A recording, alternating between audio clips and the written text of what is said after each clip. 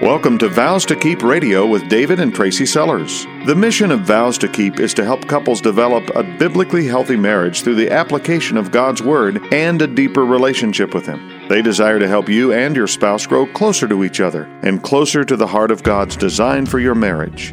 Now, here's David and Tracy with today's broadcast. We are David and Tracy Sellers, and like you, we too have made vows to keep. So David, today we're in part 4 of our series on spiritual gifts. And this has been a great series. We've had a lot of interesting feedback from people listening to the show. We talked about this in our second show, how every person that I've ever met, they've got some natural talent. Oh, for sure. But this doesn't actually make them a Christian. It doesn't mean they have spiritual gifts. People who don't know Jesus Christ as their Savior do not have the Spirit of God living in them.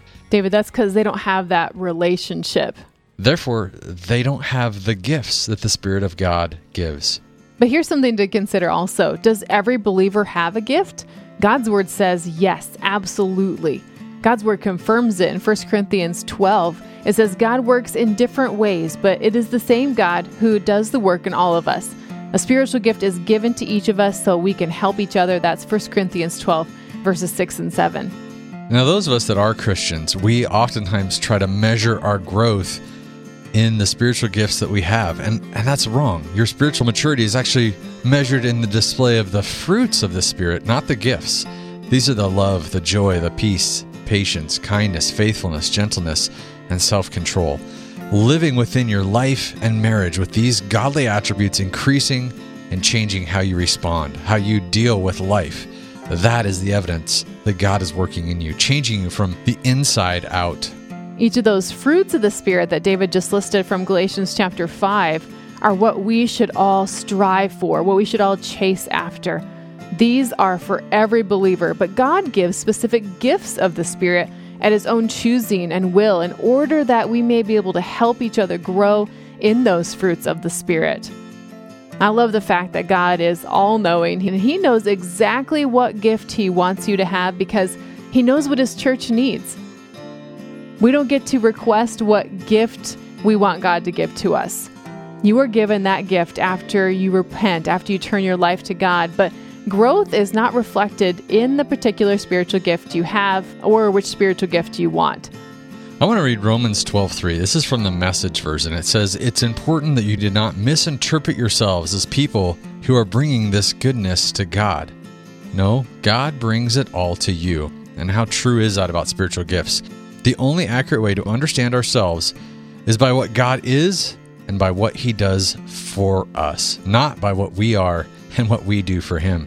Last week on Vows to Keep Radio, we broke down into understandable parts and pieces some of the gifts that God gives to His people. We went over the gifts of teaching and giving and encouragement, mercy and service.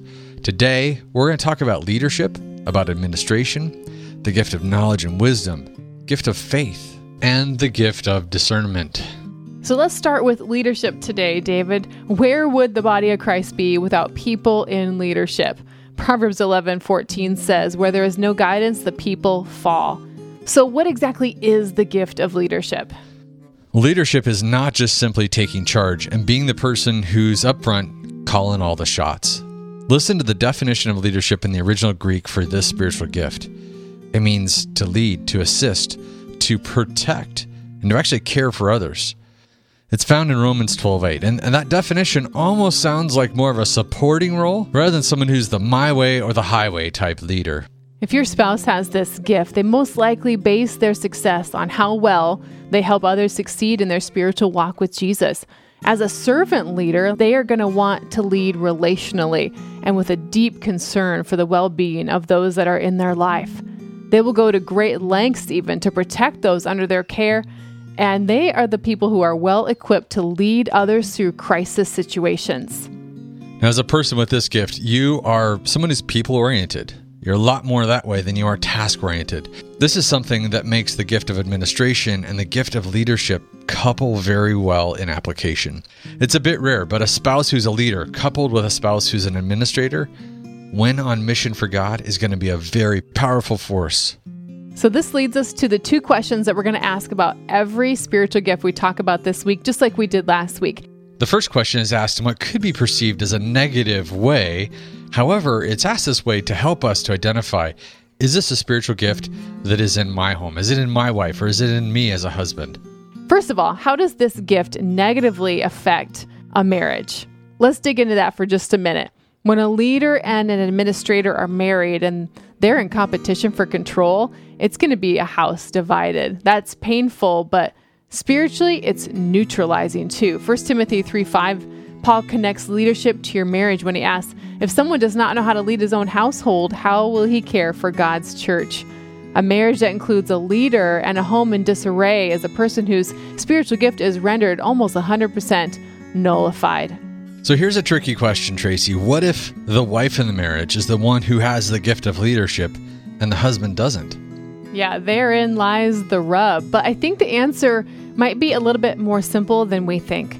Biblically speaking, the wife is still under her husband's headship, even if she has the gift of leadership. This may be difficult for her because she is a gifted leader. But as she keeps herself under the headship of God and her husband, she's going to find that doesn't nullify her gift. In fact, taking her God-given role as the helpmate of her husband, her gift of leadership can be priceless to him and her family. God calls every husband to lead, but not every husband is gifted in that way. And I know a lot of husbands who aren't leaders but have that task in their family. But that's something that God can enable you to do. And when you have a wife who's a leader and you're an ally together, she's going to be your greatest asset. Don't step down from this role, man. And the second question that we ask about every spiritual gift that we're going through is, if your spouse has a particular gift, how can you be a part of their growth spiritually? So how does that play out if your spouse has the gift of leadership? Know that if they are really, truly called to this and they are laboring and leading believers, that it is a tireless job caring for other people's souls. They need your support for supporting others. They will fail without you as their spouse upholding them. They will need you to serve alongside them. They may need your encouragement and affirmation. They will need to be continually reminded of the truth from God's word so they can lead to glorify God. Here's another thing about godly gifted leaders. They are visionary typically, and they're less concerned with the details than those with the spiritual gift of administration. So many are actually entrepreneurial in nature, and they're willing to take risks to see that the kingdom of God is advanced so that there is confidence in the Lord as King. So being a leader and having a spouse who's instilling confidence to follow where God is leading is totally empowering. So we go from this gift of leadership to one that is really well accompanied by it, the gift of administration. With this gift, the Holy Spirit enables certain Christians to organize, direct, and implement plans to lead others. You probably know someone like this, or maybe this is you. This is the kind of person who has their recipes alphabetized and next year's Christmas gift recipients already in a file on their computer, and next to each name, ideas for what to buy them. You know what I'm talking about. They've got their own ducks in a row, and they have a gift for getting your ducks in a row too. People with the gift of administration, David, are a huge asset to the church as a whole. Boy, isn't that true? God is not a God of confusion. 1 Corinthians 14:33 says, so he gives this gift for very specific purposes. The gift of administration is so closely linked to the gift of leadership, but they are different. One is task-oriented and more attentive to details and is all about organization. So leaders need administrators. Gifted leaders are capable of imparting a vision. They set a mission. They can rally the troops, but you know what? They're typically not able to break that into a detailed, executable plan that would succeed. Administrators need leaders. Administrators are capable of building a plan which is detailed enough to succeed, but without a guiding vision from a leader, they tend to just meander in life with a lot of frustration because their gift is unable to be used. And this is just one example of how God has designed us as the body of Christ to work together. We're unable to do it on our own. Now, the Greek word for the spiritual gift of administration is a unique term that actually refers to a shipmaster, someone who's a captain. This literally means someone who steers, someone who rules or governs. And it brings the mental picture of a respected military captain who guides and directs a group of soldiers toward a battlefield. They make the journey on behalf of the leader above them, who could never carry out all the tasks that are necessary to get them there. How does this gift negatively affect a marriage? So many marriages with a gifted administrator tend to have a lot of tension around schedules and sequential details. So you got this husband who lives on island time, that would be me. And the wife who's a gifted administrator, constantly pushing her family to get in the car. Tension galore. Or you have the husband with the gift of administration and the wife with the gift of service, and she wants to take all the time in the world to play out her gift. Many gifted administrators are really effective parents. They keep the daily family stuff moving and in sync, but the same person is going to struggle not to treat their spouse as another child, someone to manage, not someone with whom to manage. And the second question, if your spouse has this gift of administration, how can you, as their partner, as their life partner, be a part of their growth spiritually? I think it starts with forgiving them often and quickly, especially when they try to parent you. And you got to be real about this, but be generous with forgiveness. You'll probably find your spouse is a planner. Everything has its place. If something's out of whack, they might need some help with perspective. Well-developed processes take time to build and to execute well. So encourage them to take the time. Encourage them with how much you value it. Administrators also often take a lot of input from people that are critical of their plans. And sometimes this input comes from people who are uneducated and actually careless. Sometimes, though, the advice is spot on. So being a spouse of an administrator means you need to help them to discern. You got to weigh out the good input from the bad input. David, I think it's in helping your spouse to stay soft for others' input on the how, but laser focus on the why, not being discouraged to lose the overall direction of the why they're doing what they're doing. So let's jump into the third gift we're going to be talking about today. And we're going to be combining actually two of them together a little bit here, knowledge and wisdom. In the opening passages of 1 Corinthians, Paul speaks of knowledge and recognizes that the highest form of knowledge among men is a testimony about Christ. The spiritual gift of knowledge is detailed for us in 1 Corinthians 12:8. The gift of knowledge is actually understanding both good and bad in this world by seeing it through the lens of Scripture. A person with this gift is usually someone who's well-versed in the Scriptures and often has a ton committed to memory. They can retain that truth. They can communicate it effectively at the appropriate times. The gift of knowledge allows a believer to relate the Scriptures, and particularly the gospel of Christ, to all different aspects of life. And it's awesome to me because, Tracy, you're an example of this in my life.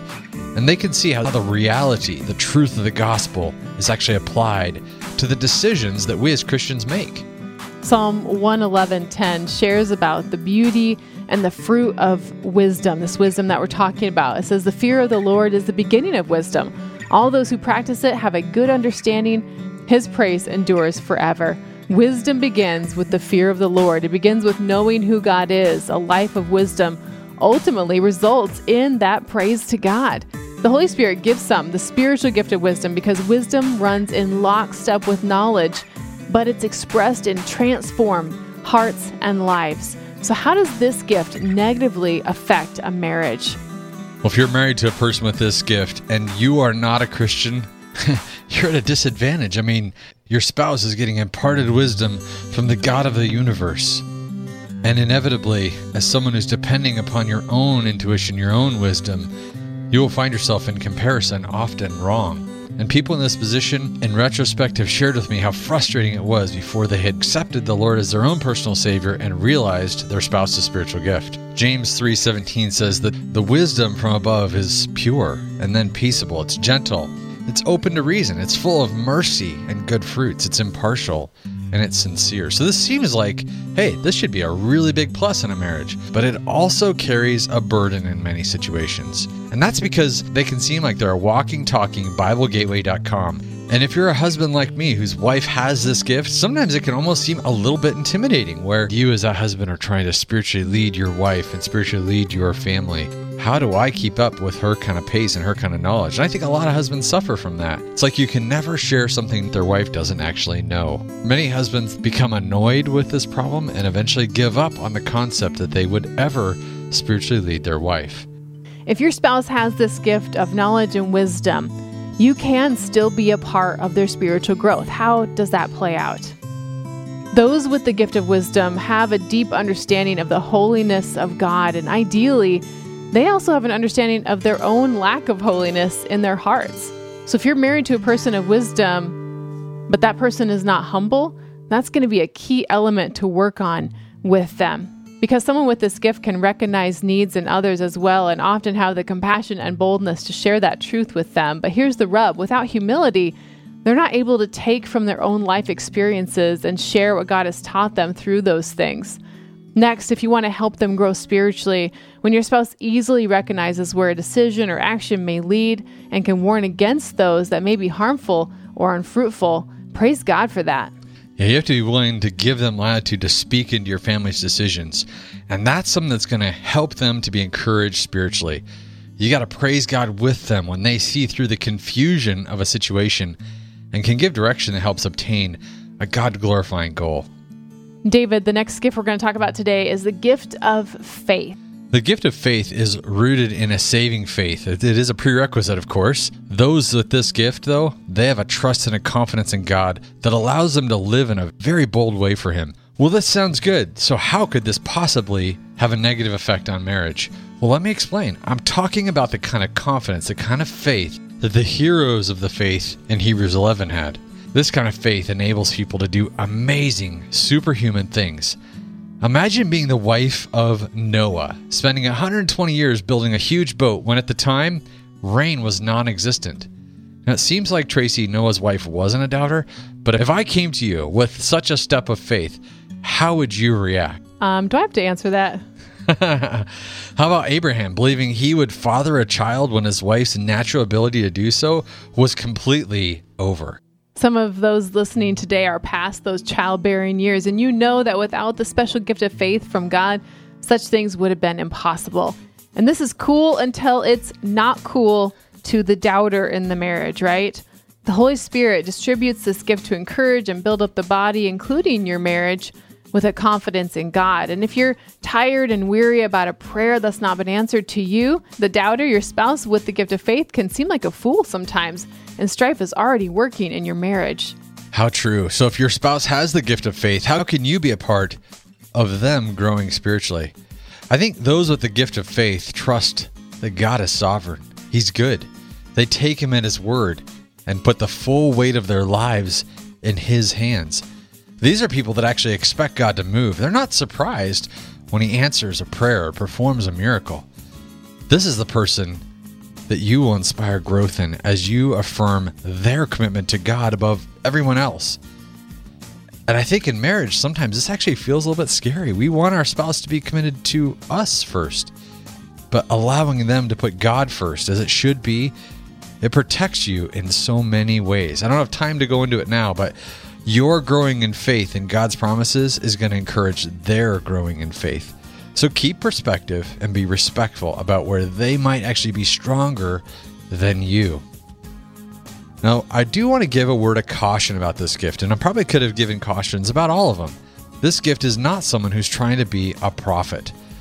They are someone who's so convinced of the gospel that God will prevail. They often do far more in the promotion of God's kingdom than some of the most talented and scholarly teachers. It's not just about the belief. It's actually about action because of their belief. We're talking about leading by example, not leading by demand. In our ministry of Vows to Keep, the next gift that we're going to talk about comes into play often, and that's the spiritual gift of discernment. That's someone who the Holy Spirit has given the ability to see behind what a person is saying and presenting. And David, you definitely have that. If this is your gifting, you may know the words that someone is speaking are truth or not. You may be able to see what their real need is beyond their perceived need. The Greek word for this gift describes being able to distinguish, discern, judge, or appraise a person, a statement, or a situation. And in 1 Corinthians 12:10, it describes the ability to distinguish between spirits, which to some sounds like a necessary part of today's world, and to others sounds pretty mystical. The reality is, though, that Satan does still have a presence in our world. I don't think many Christians would deny that. However, we don't often think about how shrewd and deceptive he can be. Discerners are gifted and necessary for protecting the body of Christ. So let's jump into our question right now. How does this gift negatively affect a marriage? I think there are some who would really like to just do their own thing. They like to play their own game, if you will, in life. It's like playing basketball without an opponent. It's just cleaner. It's just easier that way. And to you, having a discerning spouse is like having the news on in your house. This person is aware of the enemy in a way that you're not. And this is annoying when you would rather keep your head in the sand on some things. This gift can also really present challenges when it comes to truths in your own marriage. Sin just gets harder to hide, which feels like it could be good, but if you're trying to hide something from your spouse, it leaves you with a choice. Be open and honest with them and get out in the open, or try to continue to bury yourself in a deeper hole as you try to hide your sin. Try hiding an emotional affair from someone with this gift. I mean, maybe this isn't such a negative thing in your marriage, but on the flip side, try planning a birthday surprise for someone with this gift. That is not easy. So if your spouse has the gift of discernment, David, how can you be a part of their spiritual growth? Discerners tend to be people who like to actually run and hide with their knowledge because they tend to be aware of facts, but they're not always able to address those problems themselves. On the other hand, I've also seen some discerners that are like sirens. I mean, literally declaring panic as they roll through a situation, but it works more like gossip. And sometimes this only results in putting themselves on display. So if your spouse has this gift and you see the results ever turn toward a gossip conversation, you have the responsibility to lovingly call that to their attention. Not to silence their discernment, but to ensure that they have a biblical reaction for the people that are involved as the body of Christ. Let me explore that a little bit more. In Hebrews 5:14, we read this. It says, "Solid food is for the mature, who by constant use have trained themselves to distinguish good from evil." We do badly need people with this gift to be on spiritual solid food, to be spiritually mature. The Holy Spirit gives the gift of discernment to enable certain Christians to clearly recognize and distinguish between the influence of God, the influence of Satan, the influence of the world, and the flesh that we all struggle with. And that could be in any given situation. Your family and the church need people with this gift to warn believers in times of danger, to help keep people from being led astray by false teaching. And you know what? In today's world of media, boy, this is an overwhelming job, but it is so necessary. And to be fair, it's not just the evil side using it. Nowadays, you can actually speak your opinion to millions of people, and it's really easy to do, with YouTube or social media.